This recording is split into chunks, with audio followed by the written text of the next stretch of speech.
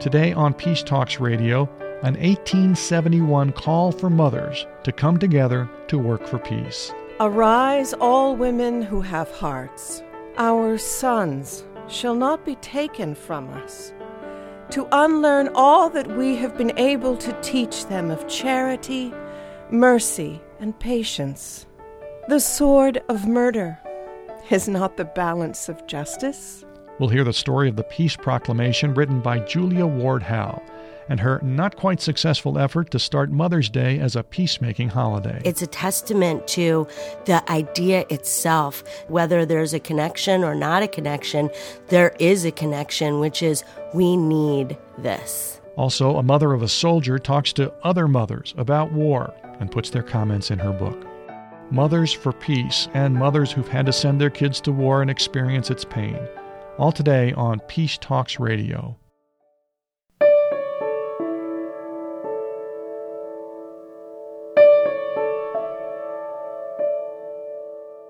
This is Peace Talks Radio, the series on peacemaking and nonviolent conflict resolution.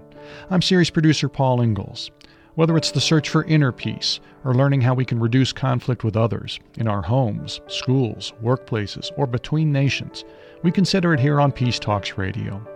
We also look at the work of peacemakers today and throughout history. And today, we mark the connection between Mother's Day and an historic call for peace.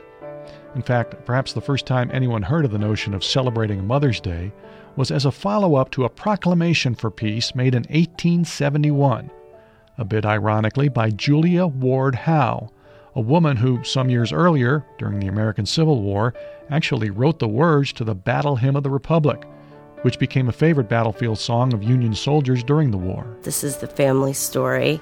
Kate Stickley is the great-great-great-great-granddaughter of Julia Ward Howe. She spoke from her home in Brooklyn, New York, to our Carol Boss. She was in the hotel in Washington, D.C., and woke up in the middle of the night, and these words just came to her, and there was a baby in the bassinet next to her that she didn't want to wake up, so she didn't turn the light on. She just kind of stumped around for a pencil and grabbed any kind of paper she could and scrawled the words down. And, at the time, even though she had been an heiress, she had turned all over money over to her husband. So she was constantly in dire straits financially because she didn't have control over her own fortune. So she sold that piece to the Atlantic Monthly for $5. And later on, it caught on with the Union Army. Mine eyes have seen the glory of the coming of the Lord. He is trampling out the vintage where the grapes of wrath are stored. He has loosed the faithful lightning of his terrible swift sword. His truth is marching on. Glory, glory, hallelujah. Glory, glory, hallelujah. Glory, glory, hallelujah. His truth is marching on. It's to the tune of John Brown's body lies a moldering in the grave, and her husband had in fact been one of the people who'd used her money to help fund John Brown's rebellion, which arguably was the catalyst to start the Civil War. Did the two of them, both Julia and her husband Samuel, call themselves or consider themselves abolitionists? Radical abolitionists. Mm-hmm. They had a abolitionist newspaper in Boston, which was pretty rabidly abolitionist and not very popular. Why did she have to support herself? Sure, she was an heiress. She had money from her family, and because of the laws of the time and because of the way that their marriage settlement went down, he had access and control of all the money.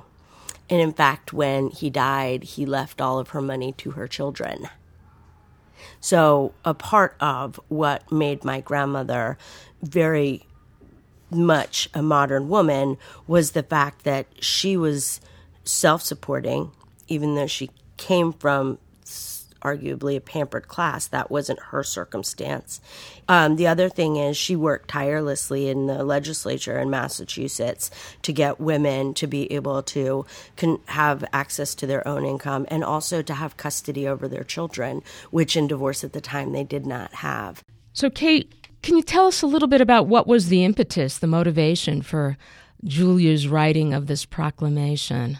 From my understanding, she had just been completely overwhelmed by the war in Europe, and it occurred to her that there needed to be something that women could do to make it so that their sons weren't killing the sons of other women. And I think she came at this from the perspective of a suffragette and also the perspective of someone who was preaching a great deal in the Unitarian Church. And so her ethical background prompted her to kind of really depart from what made her famous, that battle hymn, and take a different tact. And the war you're talking about is the Franco-Prussian War. Correct. And to put this in a little bit of historical context, the writing of the proclamation actually came, not long after the Civil War ended? 1871 was the proclamation. So, some good time later. And during that time, she'd had reason to reflect upon her feelings during the Civil War, much like many people of her time. Whitman is an excellent example of someone who, in the run-up to the Civil War, was very pro-militaristic, but then after seeing that war didn't work, started to reconsider and start to consider other options, and later in life took a completely different tact, which was one of pacifism and peace building. Kate Stickley is the direct descendant of Julia Ward Howe. We also talked with Jane Smith Bernhardt, an actor from New Hampshire who portrays Julia Ward Howe in a one-woman show. Well, I was part of a more activist, radical peace movement here. I was asked for one demonstration on Mother's Day, I think, to read the proclamation. And the more I studied it, the more wholeheartedly I embraced it as prophetic and timeless, and certainly reflective of my own deepest desires. So it seemed that each year I tacked on a little bit more as I would be asked to do some kind of a presentation for a Mother's Day. Then Kate called me out of the blue one day, and Kate was able to supply some information that in fact has never even been published through her original research at the Harvard Libraries, of doing an amazing job of deciphering Julia's inscrutable handwriting. So I was most fortunate to be able to sort of add here and add there, even up to the last performance. There were more juicy tidbits, obviously as timely, if not more timely today, I say with like a lump in my throat, having driven to where I'm now recording and seeing 3 fat-bellied gray airliners on their way to or from somewhere overseas with our brothers, our sons, our fathers. And our sisters may be on that plane, too, those planes as well. Absolutely, absolutely. Our sisters, our mothers, our daughters. Here now, Jane Smith Bernhardt performing part of her one-woman show as Julia Ward Howe, including what's come to be known as the Proclamation for Peace and Call for a Mother's Day for Peace, written by Howe in 1871. Some 5 years after the end of our bloody Civil War, word reached us of a new conflagration in Europe. So soon after our own tragedy, a war between France and Prussia was ravaging that great land. The conflict struck me as one of singular savagery and barbarity. The thought quite suddenly presented itself to me. Why do not the mothers of mankind intervene in these matters to prevent the waste of that human life of which they alone know and bear the cost? It seemed an obvious answer. Men having awakened the gods of war, women must put them to bed. And I resolved to issue an invitation to women throughout the world to join together for a conference for peace, to be held in London, the capital of the civilized world. To that end, I composed an appeal. Arise then, women of this day. Arise, all women who have hearts. Whether your baptism be that of water or of tears. Say firmly, we shall not have great questions decided by irrelevant agencies. Our husbands shall not come to us, reeking with carnage, for caresses and applause. Our sons shall not be taken from us, to unlearn all that we have been able to teach them of charity, mercy, and patience. We women of one country will be too tender of those of another country to allow our sons to be trained to injure theirs. From the bosom of the devastated earth, a voice comes up with our own. It says, disarm, disarm. The sword of murder is not the balance of justice. Blood does not wipe out dishonor, nor violence indicate possession. As men have oft forsaken the anvil and plow at the summons of war, so now let women leave all that may be left of home for a great and earnest day of council. Let them meet together first as women, to bewail and commemorate the dead. Then let them solemnly take counsel with each other as to the means whereby our great human family may live in peace,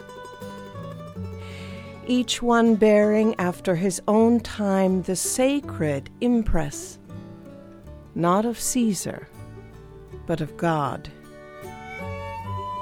In the name of womanhood and of humanity, I earnestly ask that a general congress of women without limit of nationality may be appointed and held at some place deemed most convenient and at the earliest period consistent with its objects, to promote the alliance of the different nationalities, the amicable settlement of international questions, the great and general interests of peace.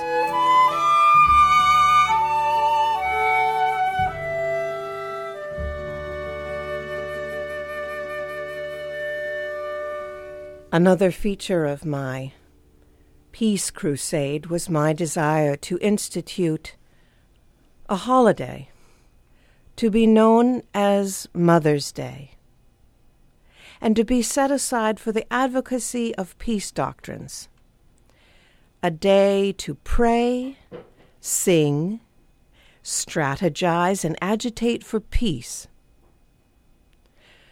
For too long the ambition of rulers has been allowed to barter the dear interests of domestic life for the bloody exchanges of the battlefield. But women need no longer be made party to proceedings which fill the globe with grief and horror. My dream was of a mighty and august congress of mothers, which should constitute a new point of departure for the regeneration of society by the elimination of the selfish and brutal elements which lead to war and bloodshed. Indeed, we held Mother's Day celebrations for many years in cities throughout the world, in Rome, Edinburgh, Geneva, Constantinople, London, Paris, Boston, New York. My heart was gladdened recently to learn that a small delegation in Philadelphia still holds its annual Mother's Day celebration. Actor Jane Smith Bernhardt as Julia Ward Howe. More now from Carol Boss's interview with Jane Smith Bernhardt, and also with Kate Stickley, heard first, the great-great-great-great-granddaughter of Julia Ward Howe. Kate Stickley has done considerable research on her ancestor. I want to go back now to the proclamation and perhaps see what either one of you think is most powerful in it. And I was thinking about the linking that she made of motherhood, its dignities and its responsibilities. Can either one of you talk about your sense of this, sort of seeing it in a new light, pushing her to appeal to women throughout the world, and making the connection between motherhood and their responsibilities to protect the human life? Kate? I think that for Julia, she had studied philosophy. She was reading a lot of Plato. She was reading a lot of the ancient Greeks and thinking about not only ourselves as a global community, but ourselves as part of a contextual history. And I think that she had looked back at the history of the Western world that she was familiar with and saw that we kept trying to get to peace through war, and it was becoming simply illogical to believe that what had not worked for centuries was going to miraculously start working. So then I think it occurred to her, why don't we try something completely radical that we've never tried, which is to get peace through peace? I think that it's very important to say that Julia would never repudiate or dishonor any of the service that the brave men and women continue to provide for this country. I think that as part of being a peace builder, you may disagree with war, but I don't think you take a stand against soldiers. And I say this because of the passage that she wrote in her journal on Wednesday, March 22nd, 1871. So this is from Julia's journal. I confess that I value more these processes of thought which explain history than these which arraign it. I would not, therefore, in my advocacy of peace, strip one laurel leaf from the grave so dear and tender in our recollection. Our brave men did and dared the best which a time allowed. The sorrow of their loss was none the less brought upon us by those who believed in the military method. It is no injustice to them that I listen while the angel of charity says, "Behold, I show you a more excellent way. Come now, let us reason together." This treating of injuries from the higher ground of magnanimity is the action that shall save the world. This is part of her really trying to think about, what is it that I mean when I say peace?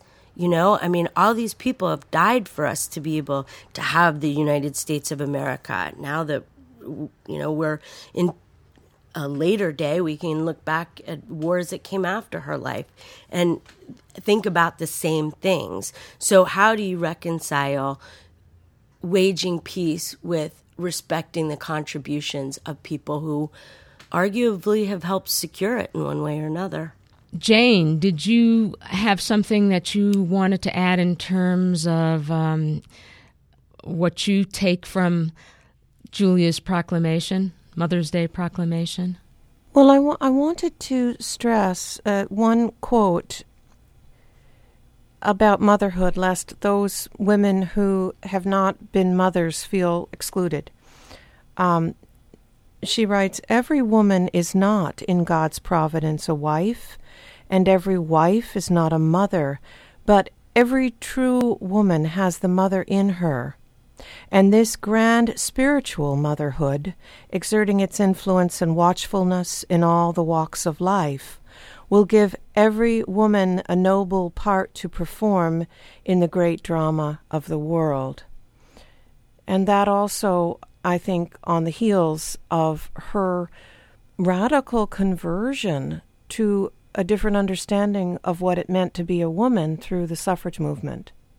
That a woman was not the ancillary to the man, that she stood before God with equal rights and equal responsibilities. So these were, I think, components in this concept of womanhood and motherhood, that it's not, that motherhood is not an exclusive entity. That's actor Jane Smith Bernhardt, who portrays Julia Ward Howe in a one-woman show. Also, we heard from Kate Stickley, the direct descendant and researcher who studied the life and writings of Julia Ward Howe. We're spotlighting the peace proclamation of Julia Ward Howe, who called for a Mother's Day to celebrate peace in the early 1870s. We'll have more with both of our guests, and later, conversation with a woman who wrote the book Long Time Passing, Mothers Talk About War and Terror. It's all ahead on Peace Talks Radio right after this break.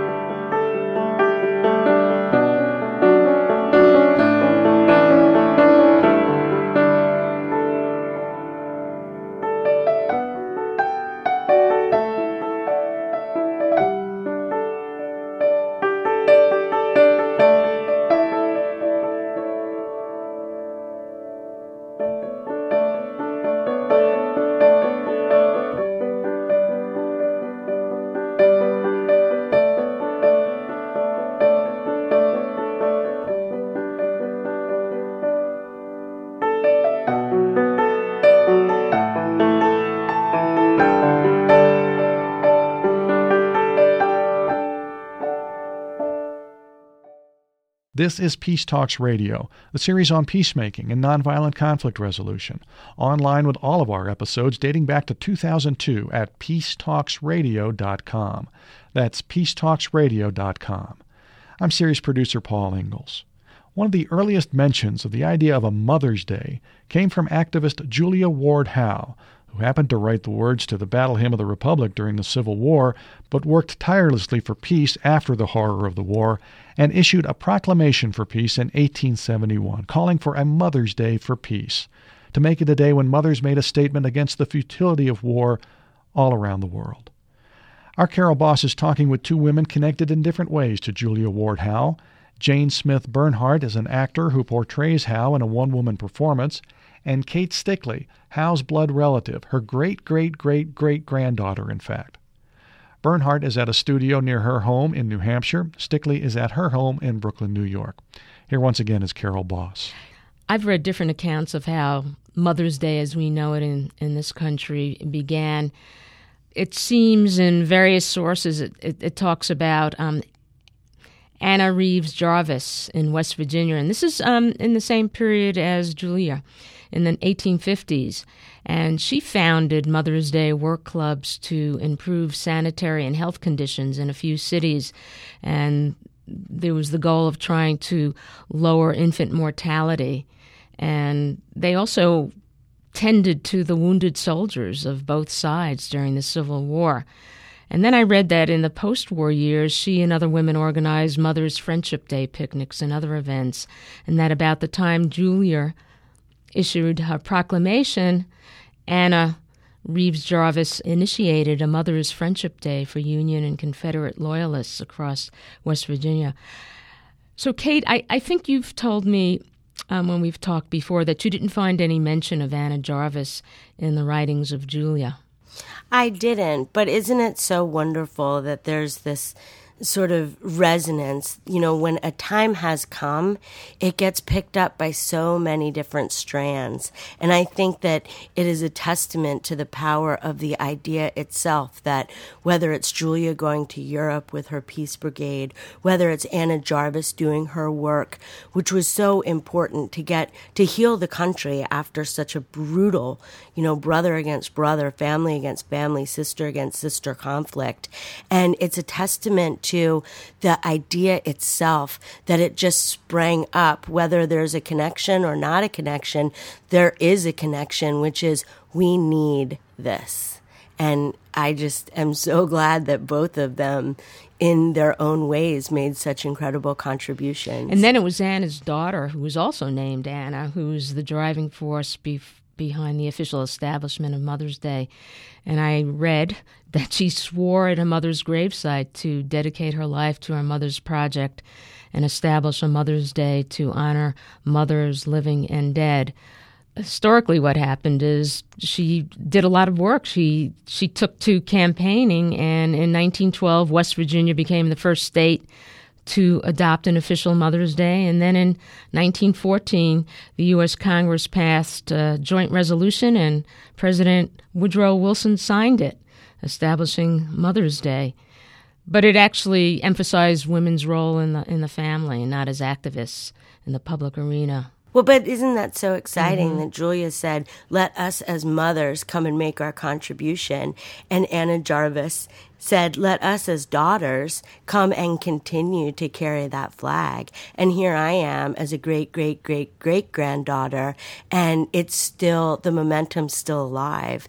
Both of those women planted such a strong seed that we continue to keep their memory alive and pass it down to our children and our children's children. Yeah, that's beautiful. And as a side note, Anna Jarvis, the daughter, became apparently increasingly concerned over the commercialization of Mother's Day, the selling of the cards and the flowers. What a great way to disempower a strong and incredibly noble belief than to commercialize it. And don't we see that all the time nowadays, where you have something which says we need to make a difference in the world, and it becomes a T-shirt for sale for $15. And it's just, an attempt to take an idea and capitalize on it to make it less potent. But it doesn't work. The idea is the idea, and it stays the same, whether whether Hallmark tries to take it over or not. We all continue at some level to really push this idea of family and commitment and change and evolution and, dare I say it, such a dirty word, love. Jane Smith Bernhardt, in your portrayal of Julia Ward Howe in your one-woman performances, what have audience reactions been and the relevancy for them of her life and her writings for today? Are they surprised to hear some things that they perhaps didn't know before, and do they wonder why they hadn't heard about Julia before? Yeah, I think so.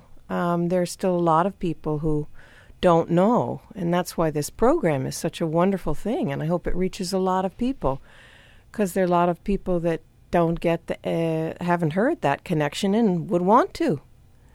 My gosh, this is not some cut and paste, love you, Mom. This is a call to galvanize the world. This is a call to transform. This is a call to leap forward. This is a call to heal. Kate, I think you have a couple of more quotes that you found in the journal entries of Julia from about 1871, and there was one on how to achieve peace. Monday, May 22nd, 1871. Let no civilized nation from henceforth and forever admit or recognize the instrumentality of war as worthy of Christian society. Let the fact of human brotherhood be taught to the babe in his cradle. Let it be taught to the despot on his throne. Let it be the basis and foundation of education and of legislation, the bond of high and low, rich and poor. How do you interpret that for our times today? I'm in a master's program to become a teacher, and I can't think of a greater honor than to be able to work with the young people of today to examine these critical issues of peace, not only, from person to person, but how we treat the land, how we take care, how we're stewards of the world that, we've been entrusted to protect and preserve. And I think that education and legislation are the most powerful weapons. And again, I think that it's possible that that's being commoditized, much like Mother's Day. Instead of actually having discussions in the classroom, one could argue that we're, selling tests to kids and taking away their right to free thought and free ideas. And I'm going to devote the rest of my life to making sure that doesn't happen in the classrooms that I have been honored to be a part of. Have there been moments when either of you have researched this, that you had an emotional moment, a moment when you felt like you were really touching this woman, Julia Ward Howe? I would bet it's true for both of you, but Kate, yes, researching your ancestor. When I was 13, I had a vision of a boat, and it was just pure happiness. And it sort of has guided me for my entire life. This crazy vision, it's a joke in my family. Hey, Kate, does your boat come in? So when I first started researching Julia, I was a young woman. I was struggling to make it in New York, and I was at a job I hated, and I'd just gotten paid, and I thought, if that paycheck hit the bank, I'm going to go to Harvard, and I'm going to actually look at her journals. Sure enough, the paycheck had hit the bank. I got on a $20 bus up to Cambridge, and I got there, and I went into the library, and I asked for the journals, and the librarian, who just scared me stiff because she was so fancy and I was so not, said, there are 20 notebooks and they're in the basement. Would you like them all? And she said, remember, you can say yes. And I said, yes, I want them all. So she brought them up and she wheeled them on this wooden cart. And there are all these beautiful notebooks, the physical notebooks that my great-grandma touched. And I thought, where do I start? And because I'm not very imaginative, I said, okay, I'll just start with the one that isn't the same shape as the others. So I picked the biggest book. And I said, oh, well, where do I start? I said, well, let me pick today's date. And I turned to the page to see if she'd had an entry for the same date as the day I was in Cambridge. There was an entry. She had not written a thing. It was a picture of a boat. I'm sorry. Yeah. I definitely felt a connection at that moment. That gave me a shudder. Kate Stickley is the direct descendant of Julia Ward Howe, who wrote the Mother's Day Proclamation for Peace in 1871. She's speaking to us from her home in Brooklyn. Jane Smith Bernhardt performs a one-woman show as Julia Ward Howe. She spoke to us at WCSA in Portsmouth, New Hampshire. So thanks to both of you for talking to us on Peace Talks Radio. Thank you. Thank you so much, Carol. When we return in a minute, author Susan Gallimore, who wrote the book Long Time Passing, Mothers Talk About War and Terror. She talked with many mothers from both here in the U.S. and in conflict zones around the world about how they felt having their children on the battlefield, how some felt about living with war in their own countries. Right after this break.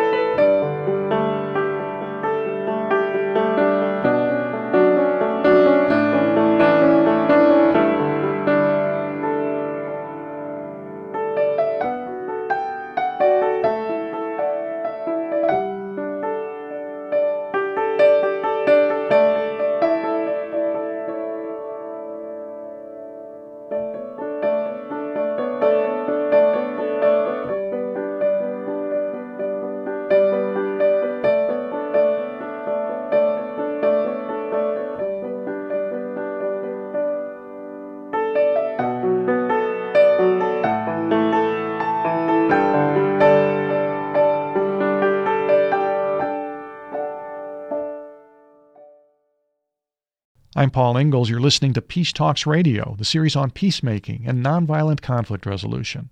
Coming up at the end of our program, how you can help keep this program on the air and online. We're online with much more about this and all of our other shows at peacetalksradio.com. Visit us at peacetalksradio.com.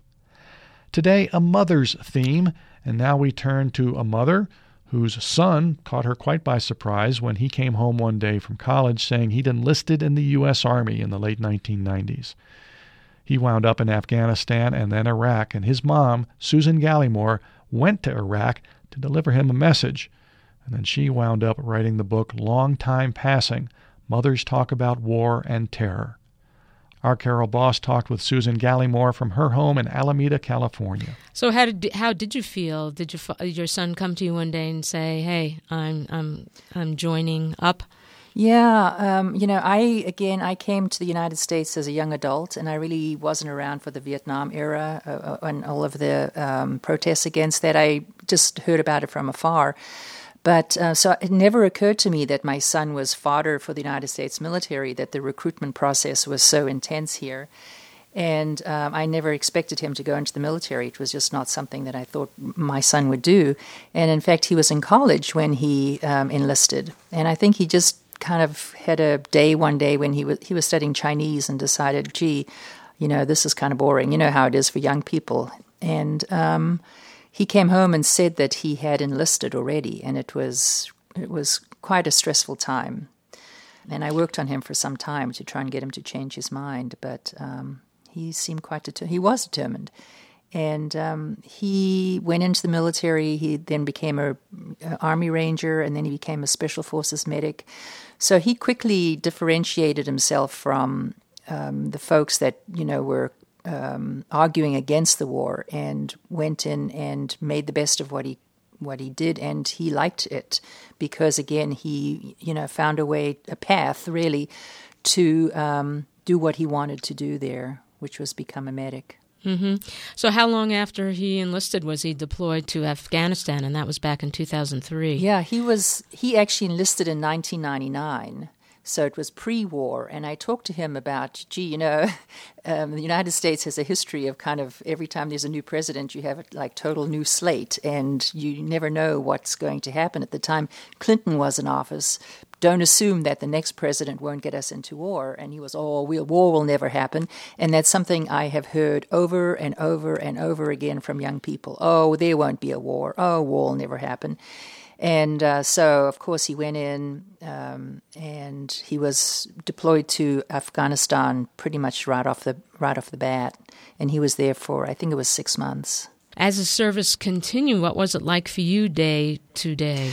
It was really, really tough. I didn't know any other mothers in the military at all, and I was a single parent, so I didn't really have a spouse to lean on about it. And I was, working full time and all of that, and it was very stressful on me because I was dealing with, clients. I was working as a internet consultant, and so I had to deal with corporate clients, and some of them were companies like Chevron, which was, in my opinion, sort of at the root of the problem of the war.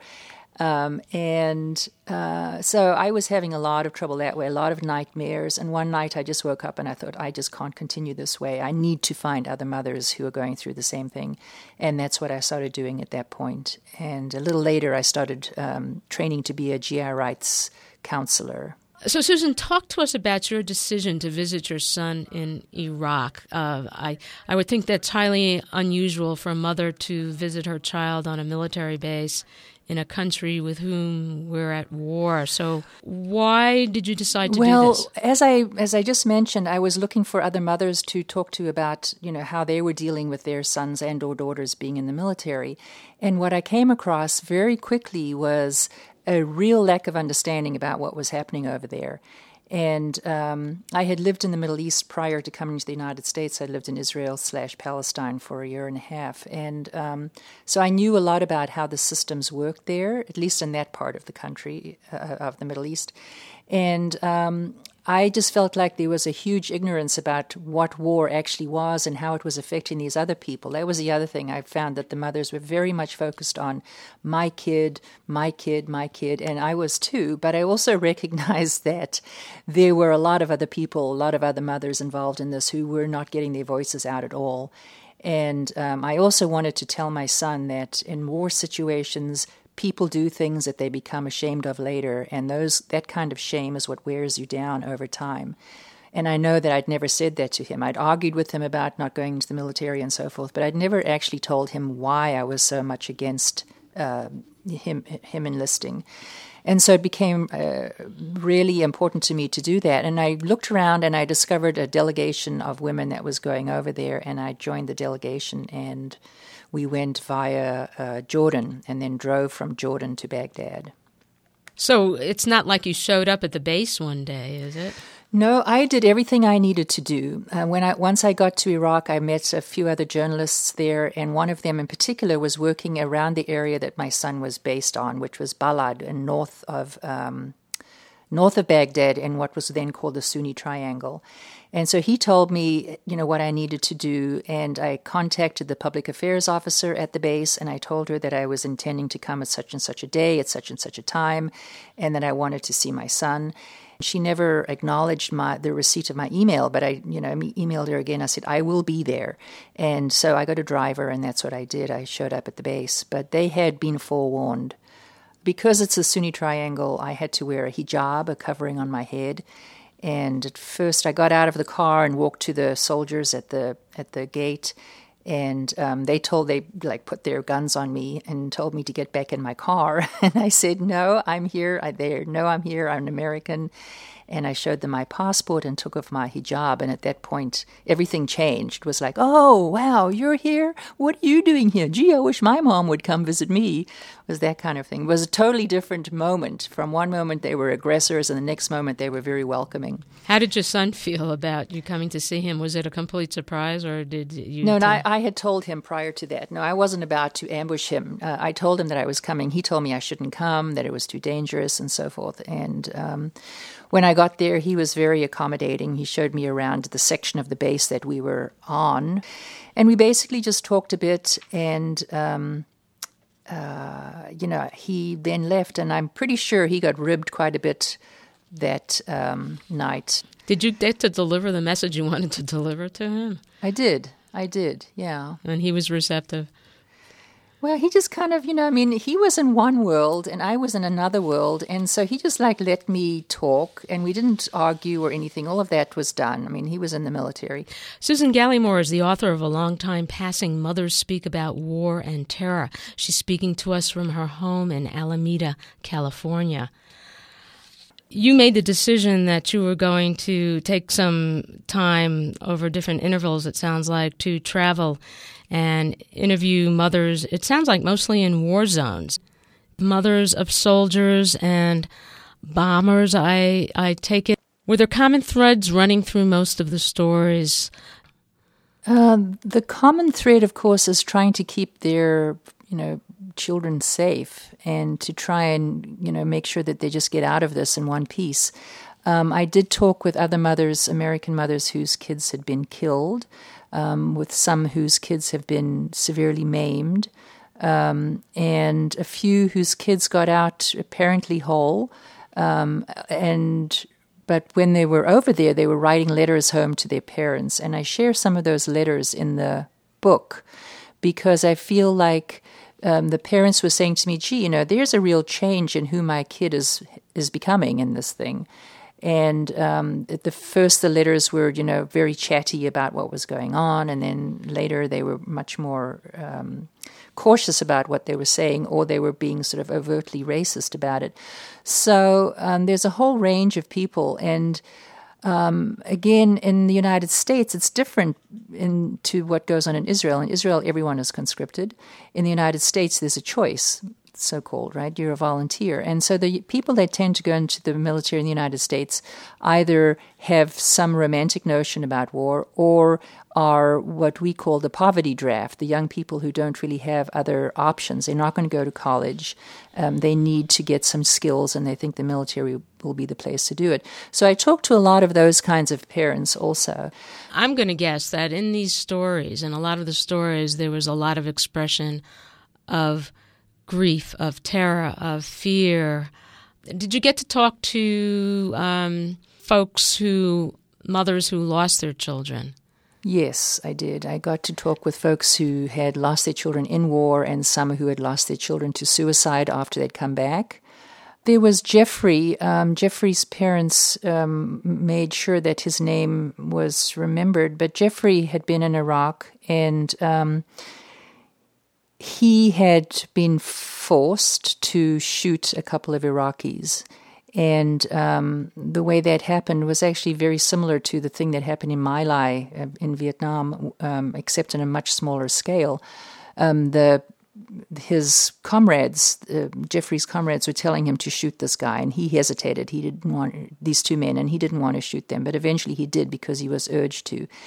And he then took their dog tags. And he came home and he completely went off the rails. He was drinking.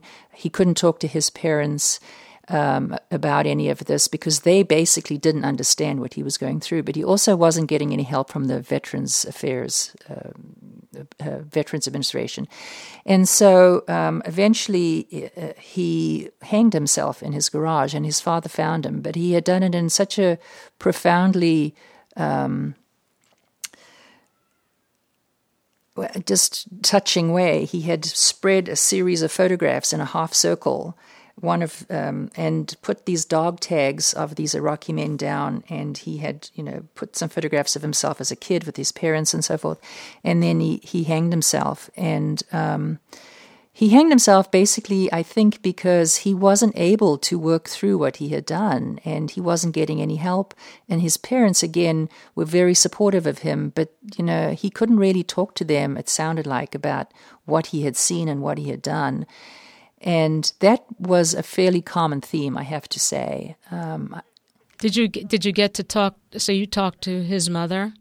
I talked to both of his parents, yeah. When I did my book tour, I was in Boston, and I invited them to come and speak, and they did. And they were still, it was at least a year or two after he had died, and they were still trying to grapple with what had happened, what they had done wrong, why this had happened.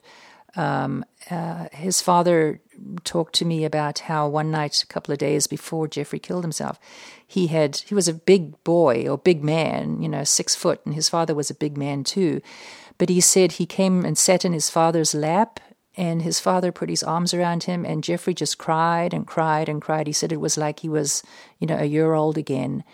And his father, comforted him as best he could. But again, how do you deal with that? What do you do when your child is so profoundly disturbed? Susan Gallimore is the author of A Long Time Passing, Mothers Speak About War and Terror, and she's speaking to us from her home in Alameda, California. Susan, tell us about your title, A Long Time Passing, and what that means. So, as you know, Long Time Passing is Pete Seeger's music, and in fact, I think I have a little paragraph of it in the book. Where have all the soldiers gone? Long time passing. Where have all the soldiers gone? They've gone to graveyards, every one. Oh, when will they ever learn? I use that as a Pete Seeger dedication in my book. And it just, it's a funny thing. When you're under a lot of stress, as you are when your children or your child is at war, and you're going through these nightmares all the time, you kind of have these flashes of inspiration. And I mentioned earlier that when my son was still in Afghanistan, I woke up and I thought, I just can't continue this way. I have to find other people that are going through the same thing, and I have to do something more. And that's when I started thinking about the Long Time Passing, that song. And that was always going to be the title of my book. So it has to do with, a lot of pieces coming together in a very specific way, which often happens, and I think that's sort of intuitive brilliance, right? So that's where that title came from. And then I had an organization called Mother Speak. I still have it. motherspeak.org is the website. And that's where I also share a lot of stories that did not get into the book. And Mothers Speak about war and terror. You know, the and terror was a counterpoint to the war on terror. Did the experience of talking with so many mothers change you somehow? Absolutely. There is no question that it changed me now. How it changed me is debatable. And it changed me in a lot of different ways. Tell us a couple. Well, I met some really extraordinary mothers here in the United States and in those other countries that I visited. Because my take on things, which I believe is reflected in your radio show, which is Peace Talks, is a little alien to some mothers. I mean, there are a lot of mothers that are very much for their kids going to war. I'm not going to mention any of the names of those different groups, but there are a lot of mothers who don't have a problem with it because they believe that it's my country über alles. You know, I'm not that way. Again, I'm an immigrant here, so I don't really feel that way about the country I was born in or this country. I think that there are some things that are more important, which is people. So there's a variety of women, but some of the women that I met, I want to mention Adele, who lives up in Oregon. Her daughter, Adele, is Jordanian. She's from an Arab family, and she lives, she was born in this country, but she's from an Arab family. Her daughter, Makisha, was in the National Guard in Oregon, and she was deployed to Iraq right off the bat when the invasion of Iraq happened. And she was there for several months, but again, in the initial invasion. And she later got pregnant with a soldier also.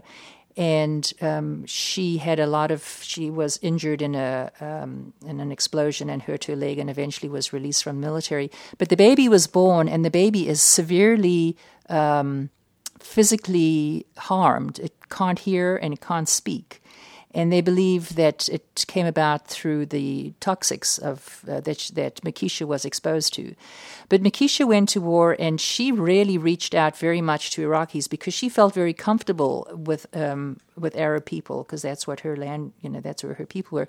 She came back to the United States, had this baby, and she slowly has been working her way back. But she hid herself in her house for years. After baby was born, she just spent all of her time trying to bring up her baby. And her mother, Adele, has been extremely supportive of Makisha, of course, and the grandchild. And they love that child to death. It's a beautiful child, just can't talk and it can't hear. So those are the really extraordinary stories where people are left to their own devices after serving, and they have these kinds of things to deal with for the rest of their lives. What was most profound for you in terms of understanding how mothers are affected by war? Well, there's two different levels. It's a very difficult one for me because I think there are two different levels. Again, there's the people that, go, well, it's war, these things happen. And then there are people that go, why is there war? We're not going to accept that it's just war. We're going to fight against it as long as we can and speak out against it. But I'm speaking to you about how, an instance or overall how having this extraordinary experience of talking to so many women, if you go to a really deep level, what was really profound for you in terms of what the purpose of your book was, to explore how mothers are affected by war? I would say that, it's really kind of changed and morphed and evolved. But at this point, I would say that there's the level of the individual, people with actual children in the war, and I may feel very differently about it if my son had been maimed and or killed. But I think that something that happens is that we need to recognize the humanity of all sorts of people, including those that we don't understand or we think are our enemies, and try and melt it down to some essence that is about the value of people, the the value of human beings, that's the really important thing. And that's what has become most important for me, is to try and just listen to the story within the story. What is important for other mothers in this circumstance to perhaps help them deal with the conflicts that arise?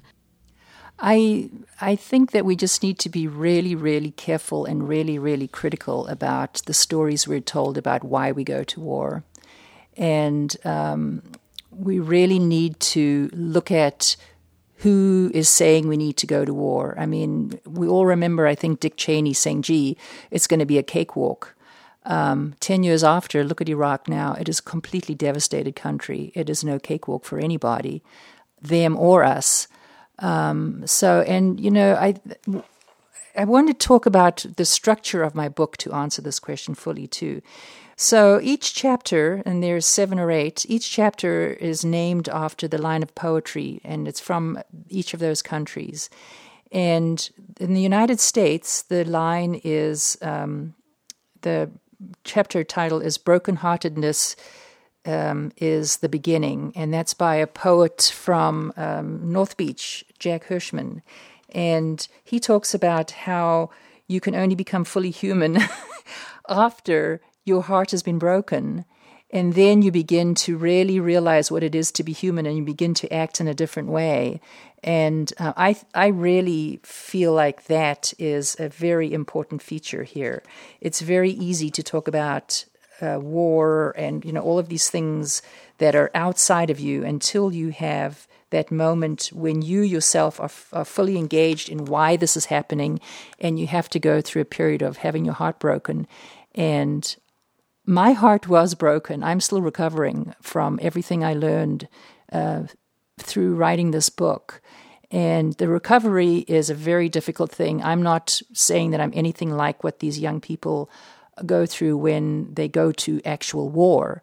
But the process of coming to terms with what happens in war, who's affected and why, is heartbreaking. I think we have to get used to the fact that until we have our hearts broken, we are not capable really of looking at other people in a holistic way. Well, in a sense, I think when you're talking about this having one's heart broken, that in a sense can be the equalizer that brings together, and in this case we've been talking mostly about mothers, but of course it's not just exclusively about mothers. That's what brings people to maybe understand one another and the cultures and look at why we're fighting when we don't want everyone's heart to be broken. But it seems that when a culture, goes through a whole lot of death, killing, heartbrokenness. Yeah. There's an opportunity there, if we can take it, to maybe think more about what war and peace is and how we come together and that we're all the same, because we all, in these circumstances, go through heartbreak. Carol, that's beautiful. Thank you. You put it so much more succinctly. I've been trying to come to terms with it in that, put it as nicely and as tightly as that. So, yes, the heartbrokenness is an important feature of all of this. And, it takes courage to be brokenhearted. Susan Gallimore is the author of Long Time Passing, Mothers Talk About War and Terror. You can find more links and resources, transcripts, photos, extended interviews, much more about this episode at peacetalksradio.com. That's peacetalksradio.com, where all of the programs in our series are archived dating back to 2002. You can catch our email address there as well. We'd love to hear your feedback on our shows. You can order CDs there, sign up for a free podcast and newsletter, and it's also where you can make a tax-deductible contribution to help keep Peace Talks Radio on the air. We have our own nonprofit organization, Good Radio Shows Incorporated, that survives apart from your local public radio station, thanks to your support. Any donation to our organization helps. Find out how at peacetalksradio.com. Support for the program also comes from the Paul Bartlett Ray Peace Prize, the Eric Oppenheimer Family Foundation, the McCune Charitable Foundation of New Mexico, and KUNM at the University of New Mexico. Good Radio Show's executive director is Nola Daves Moses. Allie Adelman composed and performs our theme music. For Carol Boss, I'm Paul Ingalls. Thanks for listening to and for supporting Peace Talks Radio.